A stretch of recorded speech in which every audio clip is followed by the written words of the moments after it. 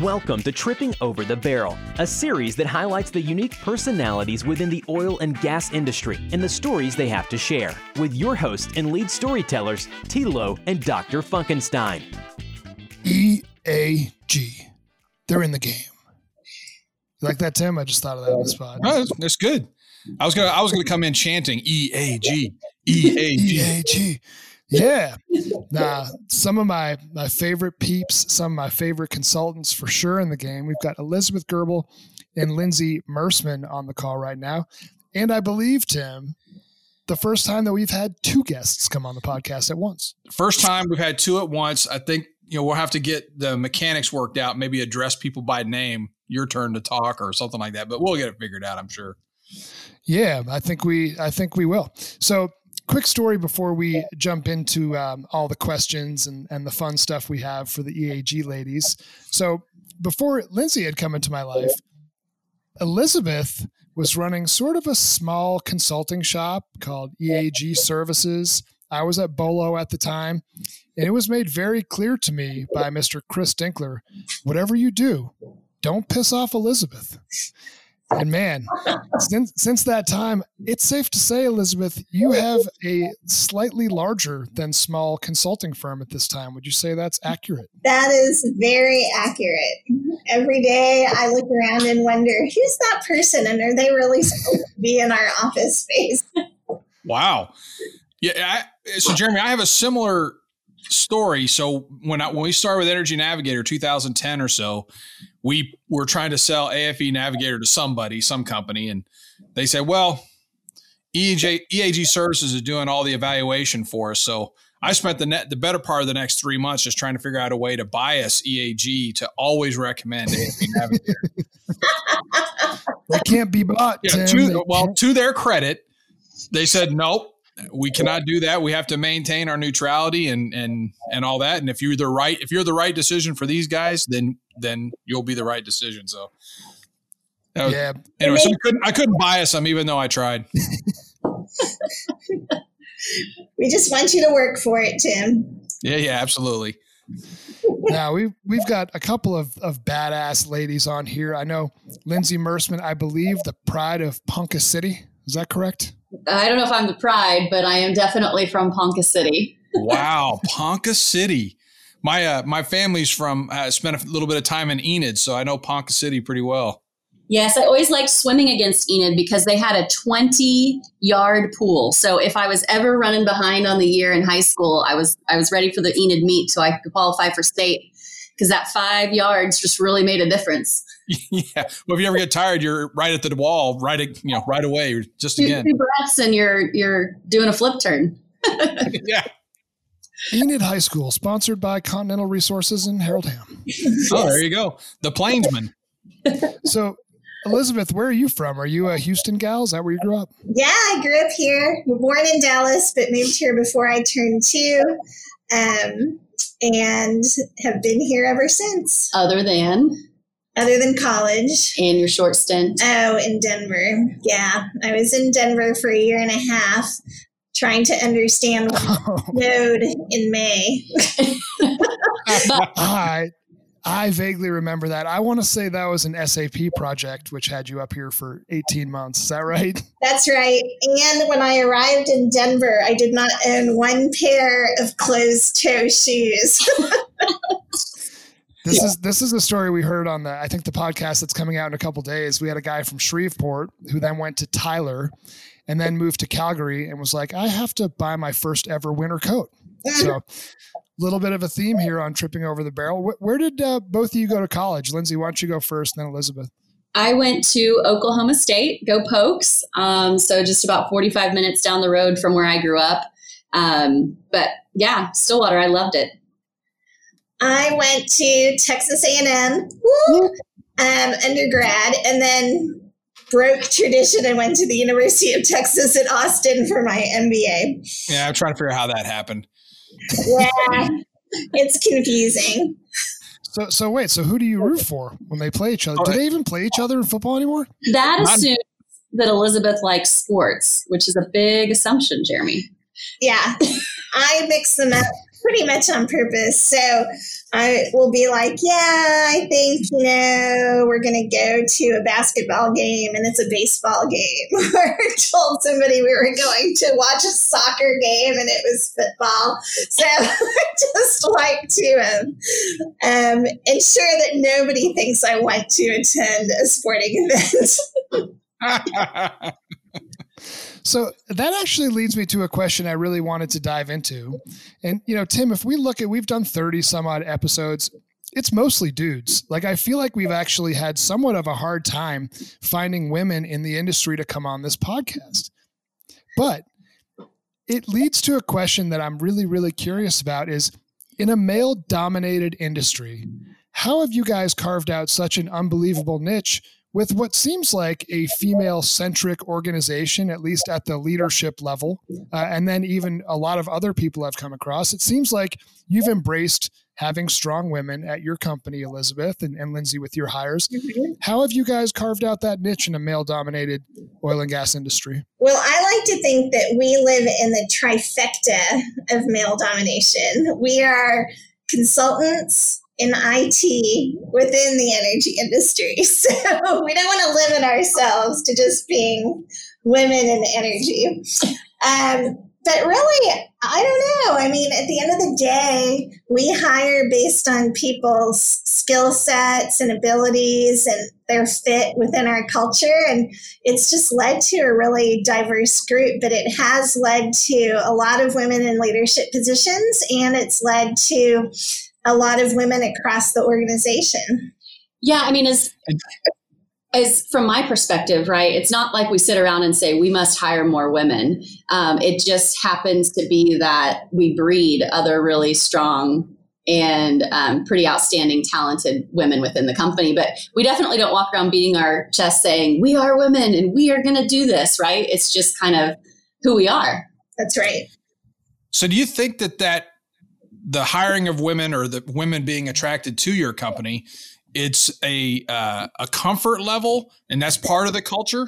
Or do you think, or is it, you said it's not intentional, but is there kind of an unintentional, they see strong women at the top and it makes them more comfortable to come and stay? Is that, do you think that's part of it? Yeah, I think so. I mean, at the end of the day, within our consulting organization, a lot of the women that we hired were attracted to the fact that there's a female CEO. And some people just came right out and said, I've never worked for a company that was led by a woman. I really want to experience that. And then I think other folks, have learned about our culture, which I think is very unique. And that, I think, is a result of the difference between how women perceive the world and organizations. And so that leads to high retention rates. Yeah. And to add a little bit more, earlier we were talking about birthdays, right? And how people don't always say happy birthday, or at least men don't, but Elizabeth and I do. So happy birthday, Jeremy. Happy birthday. But things like that, celebrating the wins, making sure people really feel like they're appreciated. And, we're all working really hard and a lot of hours and dedicating a lot of our life to work, right? You spend 80% of your time at work and 20% with your family. And I think part of our culture and what people like and attracting men and women and people from all different areas of the world is really that we celebrate. Like, we are excited and proud of our employees for what they do. And we find every opportunity to make sure we let them know. Not that they don't get hard messages sometimes when they do something wrong, but we also celebrate the wins and the good stuff. And that's what breeds a culture of long-standing employees. One other thing on the women topic, I think, and one of the reasons that we are able to retain women, not just in their 20s or early 30s, but into their 40s and beyond, is because they do see other women in the organization who have children in a life and do have work-life balance and are able to stay in consulting longer than traditionally women can. Typically, people go and work for Accenture or PwC. They're there for 5 years, 10 years, and then they leave because they want to start a family. But we've figured out a way to actually incorporate that both for the men and the women within EAG to make sure family can be a part of this crazy consulting world that we're in. Man, I love that. Thank you guys. And first of all, thank you. It is my birthday today. I can't just say, like your best friend, Lindsay, says, I'm a man, I'm 40. Well, I'm a man, I'm 41. It doesn't have the same ring to it, but whatever. I'll go with it. Still might whichever. I'm curious from maybe some of the early days. This is very much like a cowboy club. It is an old boys industry, right? If you see some of your competition, it's very much male dominated. And then you go in and you're looking at most of the C-suites in the oil and gas space, particularly upstream. It's mostly men, and maybe the head of land or head of legal is a female. How have you navigated those waters when it's like, okay, yeah, you're from the Texas A&M club or the OSU club, but nonetheless, there are some people that were in the same fraternity together, people who grew up in the industry. How have you been able to combat that and still have such a dominant position in the consulting world? Yeah, I really think that it comes down to what people are looking for coming out of projects. They really want these projects to be successful. They're taking a lot of risks. And one of the things that we've spent a lot of our time on over the years is focusing on doing the right things at the right time and making things right when we make a mistake. And so people trust us to get their projects done and done well. And so I do think we bring a sense of comfort to them around that. But also, over the years, I've had a lot of guys in the C-suites at our clients just come up to me and sit next to me and go, hey, I've got a daughter in high school and I'd really like for her to meet you, or, my daughter's in college. Can you give me some advice on how to make sure that she, survives and succeeds in the business world? So I think a lot of guys look at their daughters and think, I want them to be successful. And therefore, they look at us and think, okay, well, that drives their support of what we're doing and of us as consultants in their organization. Yeah. As a father of daughters, I may ask my kids to talk to you as well. I do want to, it strikes me that we didn't really get into what EAG services and what EAG One Sourcing, what you guys do. If you want to break that down, just kind of break that down for us. And Jeremy and I think we have an understanding, but maybe for our listeners, just real quick, what you guys do there. Yeah, I'll give you my elevator pitch. But before that, I circle back to what Elizabeth just said about, kind of combating the boys club or the cowboys club or whatever you want to call it. My take on that too, and she was saying it, but I'm going to say it a little more bluntly. It's our references, and that's how we've been able to combat it. So when I started in this role at EAG, I was always saying, Elizabeth, we got to the final mile and we didn't get hired. And all the time she'd say, it's because you don't get fired for hiring. Or people would give us that feedback, right? Fill in the blank with another acronym company.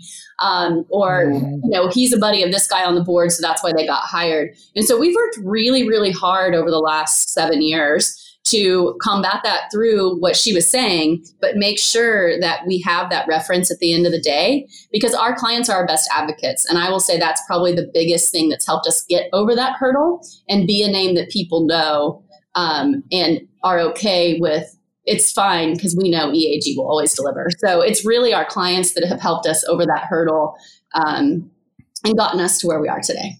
Yeah, eventually it always has to come back to the value that you add. Yeah. That's how you're going to grow your business, right? All right, so the elevator pitch. Yes. So we represent two logos, which is probably confusing to people, but really we're all EAG Collective. We're one company with two fairly distinctive visions and paths. So, for 17 years, almost 18 now, actually, we've had EAG Services, which is more of your traditional consulting company, but focused exclusively on oil and gas. Just like it is for the operators, this is our industry. This is where we live, breathe, and get excited about things, right? So we're in it with them. And from a consulting standpoint, we do software evaluations, implementations, a lot of merger and acquisition work as it relates to IT and data, right? We're not transacting deals for people, but we're helping figure out, if you buy this asset, how are we going to onboard it and make sure you know your data in a very short amount of time, sometimes no TSA, which is not our favorite. Please always sign at least a 60-day. But really, we'd love 120. But yeah, merger and acquisition work. Also, it's very important when you implement these systems and you're an oil and gas operator that you can report off of what it is you're doing within the system. So we do a lot of work around reporting and analytics and how to help our clients make decisions, leveraging technology where possible versus a bunch of humans having to look at things manually and come up with answers. So that's our consulting business. And, in 2015 and 16, Elizabeth had a vision around the merger and acquisition stuff. So we started really focusing on that. It was a little early, but it geared us up for 2017 coming out of the downturn. And we started helping a lot of the private equity startups go from zero to a lot in a very short amount of time. Right? They've been somewhere else. They've used systems before, but they're saying we're going to do it different this time. How are we going to do it? What's our infrastructure look like? What are the contracts we have to sign? How are we going to get this done? So after doing startup after startup, our clients started saying, well, Elizabeth, you know the systems, you know the processes, you're training our people. Why aren't you actually just outsourcing and taking care of this for us? So really at the demand of our clients, OneSource was born, which is a full-scale back office and IT outsourcing organization. So what we did with OneSource was we took all of our learning from a consulting firm, looked at all the technology that's out there, and put together a platform of technology and also very smart humans from different oil and gas operators to build this outsourcing organization. So within that, we provide accounting, production accounting, land administration, division order, owner relations, outsourcing services. So we either do all of the work or we work in conjunction with the operator, in addition to providing full-scale IT. So we can be your IT director, we can be your business analyst, and we're actually designing your cloud and infrastructure strategy, managing all of your cybersecurity, making sure in the field you've got all the SCADA data running correctly and reporting back to the HQ, along with, I guess, one other department that I didn't talk about, but our digital solutions group, who does a lot of development from a reporting, a data management, and AI standpoint. Really kind of bringing a power force together is what I say. So if anyone sits through one of my presentations, I'll talk about our power force. But really we bring that consulting, the industry experts who have actually done transactional work for oil and gas companies, all together into the collective EAG. That's right. Yeah. Elizabeth approves. No, that was awesome. And for me, it was cool because I was always, yeah. It's World Trade Center. If you're talking my, she won't let you out of the elevator. No. So I've been really impressed too. Lindsay, I was on a presentation that you were in recently and was able to see what you're doing from a document management standpoint, what you guys have created out of the box with Power BI, which is just much different. I normally, or at least traditionally, had seen you doing vendor selection or possibly some integration work or identifying what best of breed solutions existed, but you guys really have your technology chops too. So kudos on that. A question I want to ask you two, because you both have your pulse on the market. What are some of the technology trends that you've seen in the last couple of years? Like for example, you mentioned AI and maybe robotic process automation, mobility, cloud. What are some of the things you're starting to see in the many conversations you have with your clients and prospective clients? Yeah, what we're really seeing is this acceptance of what the market is. So in my opinion, we've been in a downturn since mid-2014. We've had a few little peaks, but we're more in the hill country than the Rockies right now with what's been going on in the oil and gas industry. So I'm seeing a lot of focus on how to minimize the number of team members required within an oil and gas company, but maximizing the skill set and experience of those people. And bringing in technology to automate the more routine and rote type of activities. I'm also seeing a lot more need and desire around reporting, where folks in the past, I think, focused more on their gut feel of running a business. Now it's very much show me the numbers, and I need the numbers now, not 4 days from now. And I need to be able to drill into those numbers and get my questions answered immediately, rather than looking at numbers, asking another question, and then having folks come back a few days later with that answer. So folks are really looking for immediate information, and it's not data. They're looking for information to help them make the decisions that are required to really drive their businesses to positive cash flow, profitability, and the return on investment that's feasible within these commodity prices. And so that leads to other technologies around gathering the data so that they can get that information. So I really think that's what it is. It's process improvement, doing more with less, and pulling the relevant data into an information dashboard that allows people to make decisions. Nice. Yeah, Lindsay, you want to chime in on that? I was just going to say, from a choosing technology standpoint, I think because of where society in general is at with technology, from our iPhones to our AirPods to now we've all had to be digital 100% for the last 9 months, or however long it is, 9, something like that. I also think that oil and gas is more open to change finally, and is willing to not just say, well, I've always done this, so I'm going to continue to do it, but are actually starting to embrace an alternative and looking at the new technology and bringing that in-house and trusting technology more than they ever have before. Do you think that transition is COVID related, or we've all heard about the great crew change? Is it that the great crew change has occurred and we're starting to move to a younger audience for this type of thing? So what do you think is a primary driver there? This sudden change for COVID, or maybe a change in the demographics? I think it's a change in the demographics, but also the market has forced out people who are not willing to change. The number of bankruptcies in this industry has been huge, and the folks who are part of those management teams either change or there's no room for them in the market anymore. Yeah, I would totally agree with that. So another question on the COVID front, since it seems like this sort of never ending, this 2020 has been insane. We can all agree on that. Yes. You guys were always willing to get on the airplane, go and meet with people, dinners, lunches, happy hours, hand-holding in the conference room, doing trainings. How have you been able to adapt in this COVID environment where there's a lot less of that happening? Yeah, there has been a lot less.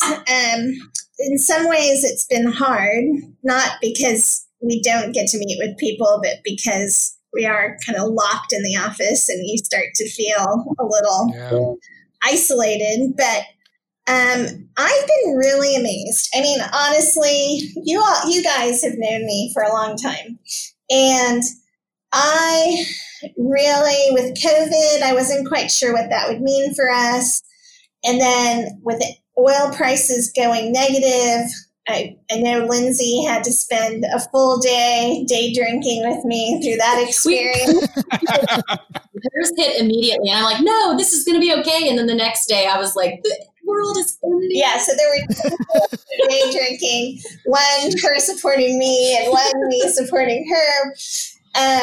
And we, our team that is over financials was like, look, this is just going to be devastating because we're down into another extreme valley for oil and gas. But I'm just been amazed and so pleased with how things have transpired. Lindsay may have had her one day down, but that was it. She hit the ground. I hit the ground. We were here at the office, just the two of us and one other person who would go bike riding at 7 p.m. and come back at 9 p.m. And we were still there whiteboarding, figuring out who to call, what to do. And we have seen growth this year. It has not been a down year for EAG. So that's really all a result of the sheer efforts, Herculean efforts of the team to not give up, never surrender. And really, we started talking about how we could thrive in this downturn rather than survive. Survival only has never been a mode of our thought process. And that's not just Elizabeth and I, that's across the executive team and then all of the employees that report to them as well. Right. So since 2018, we've grown from a company of around 45 people to, with a few contractors, us, we have more employees than contractors. We're just at 100 people now. Holy cow. Wow. Had no idea. And 30 plus of those were hired after the world shut down in March. Yeah. I think we've had 35 people join us during COVID. Wow.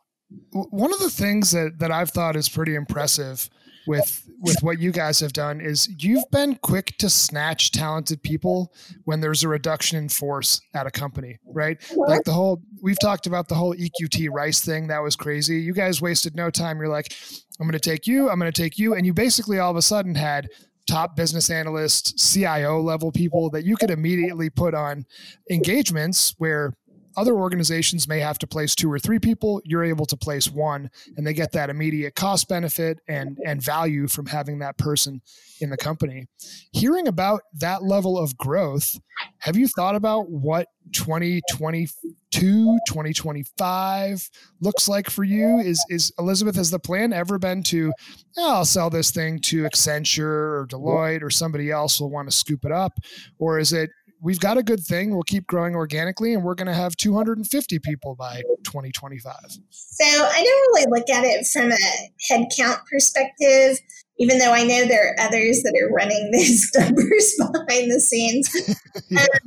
So I really Lindsay came to me one day, maybe the day drinking led to night drinking. Can I pause for just a second?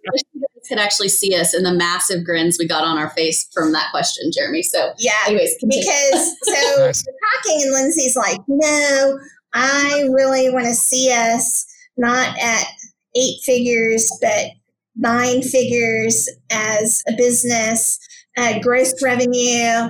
And we were throwing around some numbers. So we planned out our 2021 planning session. And I'm like, well, what can we do?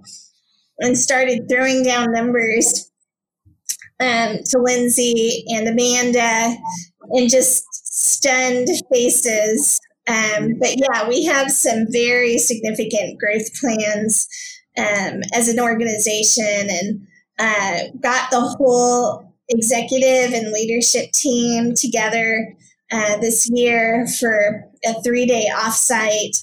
And frankly, responsibly socially distanced, by the way. Certainly. Totally. And they all embraced it, even came up with a hashtag slogan around it. So we're all lined up and ready to go. So within the next 10 years, we expect to have not only some strong revenue numbers beyond what we've done to date by a significant magnitude, but also focused on our valuation and our value in the marketplace. So very exciting. And one of the things, again, we talked about this earlier with our advocates and our clients being our references. One thing the leadership team's also dedicated to is not growing for growth's sake, but growing in a meaningful way and ensuring that our quality and the standard of what EAG delivers is intact the entire time. So we are committed to that as much as we are the numbers, and will not let the numbers win and the quality suffer. It's not just growth. It's that we really like what we do. Elizabeth and I were talking last night, and I'm like, sometimes this is a grind, but at the end of the day, I'm happy. I love what I get to do and the people we get to talk to and what we're delivering to clients. And it's not just a line or a stick. It is what it is. Like, we are happy. We enjoy our clients. And so anyways, although the market will see growth from us, we also are very just as committed to the quality along the way. That's very inspiring. And our culture. Yeah. So I want to take you guys back a little bit. So I looked my crack research that I was doing on you guys, on what's available on LinkedIn is what that means. So neither of you seem to have gone to school with the intent of, hey, I'm going to go into the oil and gas business. You had various runs in either consulting, or Lindsay, you were in pharmaceutical sales, which was great. Yeah, my background's a little weird. Well, I mean, I guess the question is, why? Why choose oil and gas? I think, Elizabeth, you had a pivot point in 2003. So, all right, I'm going to go start this thing. Why go into oil and gas and go this route? Yeah, so I graduated from UT with my MBA in 2001, which was a devastating year all around with the bubble bursting on the .coms. Remember those days when putting .com at the end of your name, your stock price went up? Absolutely. Of course. And then they all became worthless like in a day. So I graduated when offers were being rescinded. Nobody, start dates for even large companies were getting pushed out. The consulting groups were all struggling. So some guys from business school asked me to join them in a business venture that they had started. You should definitely ask questions when somebody says that. The name. That's all they had was a name. But anyway, we did that together for a couple of years and eventually landed working in oil and gas. And I really enjoyed it. Like, it was complicated. It was intriguing. What was even better was that my dad had been in oil and gas for 27 years, but never in upstream. He was in midstream and downstream, and he could not answer a single question I had about oil and gas. And I'm like, well, that means this is a complicated and super fun industry. So that's how I landed here. Yeah, which means it's going to be, there's an opportunity if it's complicated, right? That's right. And my journey to oil and gas, or really EAG, because that's where oil and gas started for me, was just a little bit different. My background, as you said, you're what I call LinkedIn stalking. I'm very proud to do that on a lot of people. But it's great research. Great research. So my background is in hospitality and sales. That's really where I started out. Family, through different ways, was involved in oil and gas. My stepmom had a 35-year career at ConocoPhillips. My dad, late in life, got engaged in investing in oil and gas properties through a very random deal. He's an IT banking guy originally. And actually, both of my brothers ended up in oil and gas as well. But it was never really on target for me. I was always aware of it growing up in Oklahoma, Ponca City. You can't be from anywhere around where I am without knowing ConocoPhillips and, all of that. Everyone bleeds oil and gas.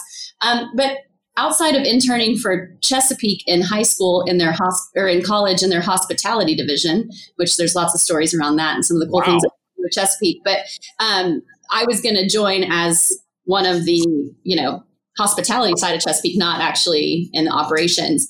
But anywho, through friends at ConocoPhillips, I was actually introduced to Elizabeth when my pharmaceutical company I was working for lost a patent and laid off 1,400 people in one swoop. No matter where you were in the company, you were gone because they just lost billions of dollars. I got introduced to Elizabeth, and I call it dating because we really kind of did. She said, "What am I going to do with this hospitality salesperson?" And I was like, "What am I going to do in an oil and gas consulting company?" And so it really was like a 3-month process of us talking, me talking to friends saying, "I don't know about this. I mean, people talk great about the company, but is this a fit for me?" And her convincing different executives at times to talk to me, and then them convincing her, "You must hire her." Yeah, this is the weirdest recruiting experience ever. I took a bunch of clients out to happy hour at Lupe's Mexican Tortilla. So Tim's a fan. Oh, big Tim's fan. Big fan. Have this big table, not like there's got to be at least 8 or 10 of us at this table. And I'm looking to my left, talking to that side of the table. And I look over at the other side to include them. And all of them are leaning in and they're all looking at me very expectantly. And I'm like, what the heck is going on? And they start telling me, you know, you really need to interview this person, Lindsay Mersman. I think one of them actually whipped out her resume from her purse. I knew nothing of this, by the way.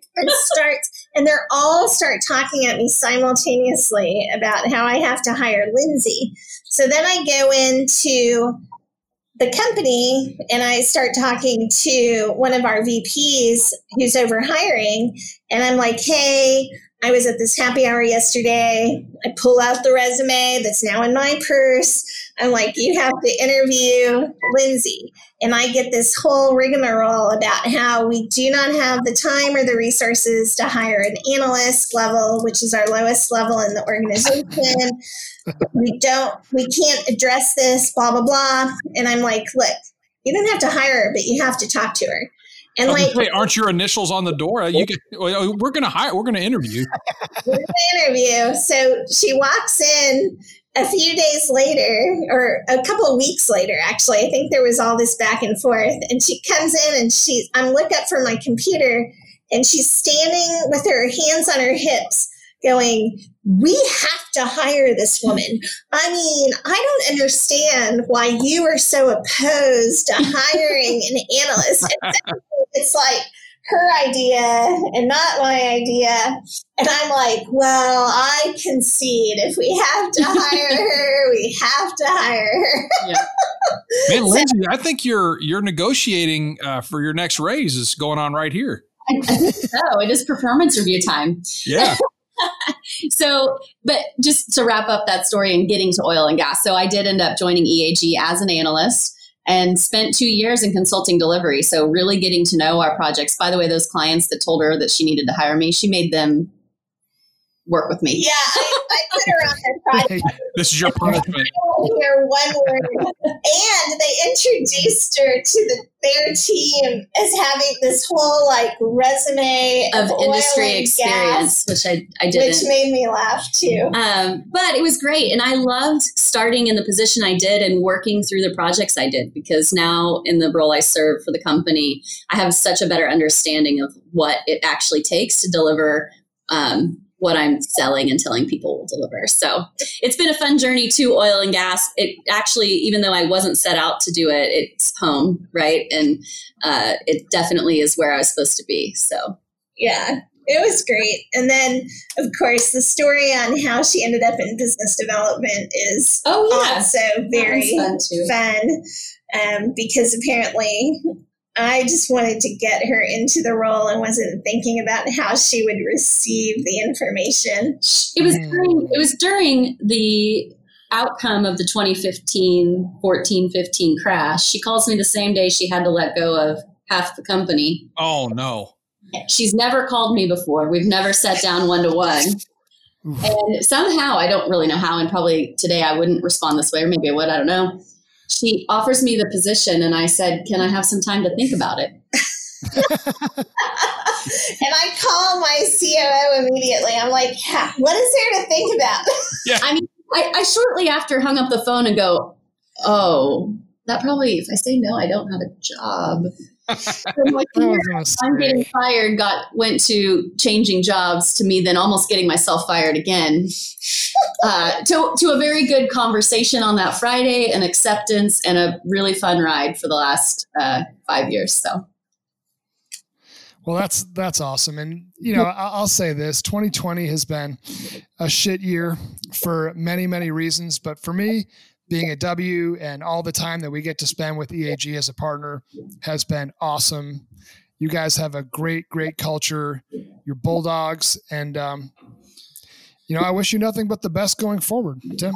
Yeah, I think it is very inspiring it's a woman-run company with a lot of very talented men and women in the company. So it's great to see you kind of leading that charge and being that example, leading by example, and providing that great culture for people to be in. And, quite honestly, as a father of 3 daughters, I'm very happy to see it. Well, I appreciate that feedback and glad that you guys are seeing that externally. Regarding the working relationship, Jeremy, it's been great. I've heard your name for so many years, and it's this year where we finally got to meet. So it seems like we've known each other longer, but it's been fun. And, we keep throwing around the idea of intern programs, Tim. So internships and some mentoring. So we'll have to stay posted as your girls get older. Yeah, I'm not so sure they're interested in oil and gas. If you got a position for a sign language interpreter, my youngest will be very interested. That's awesome that she has learned to do that. She's in her 3rd year of it, and she's going to go get a 4-year degree in sign language. Wow.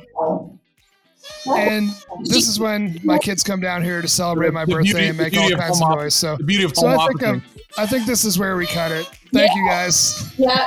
Thanks. That was fun. Bye. Bye.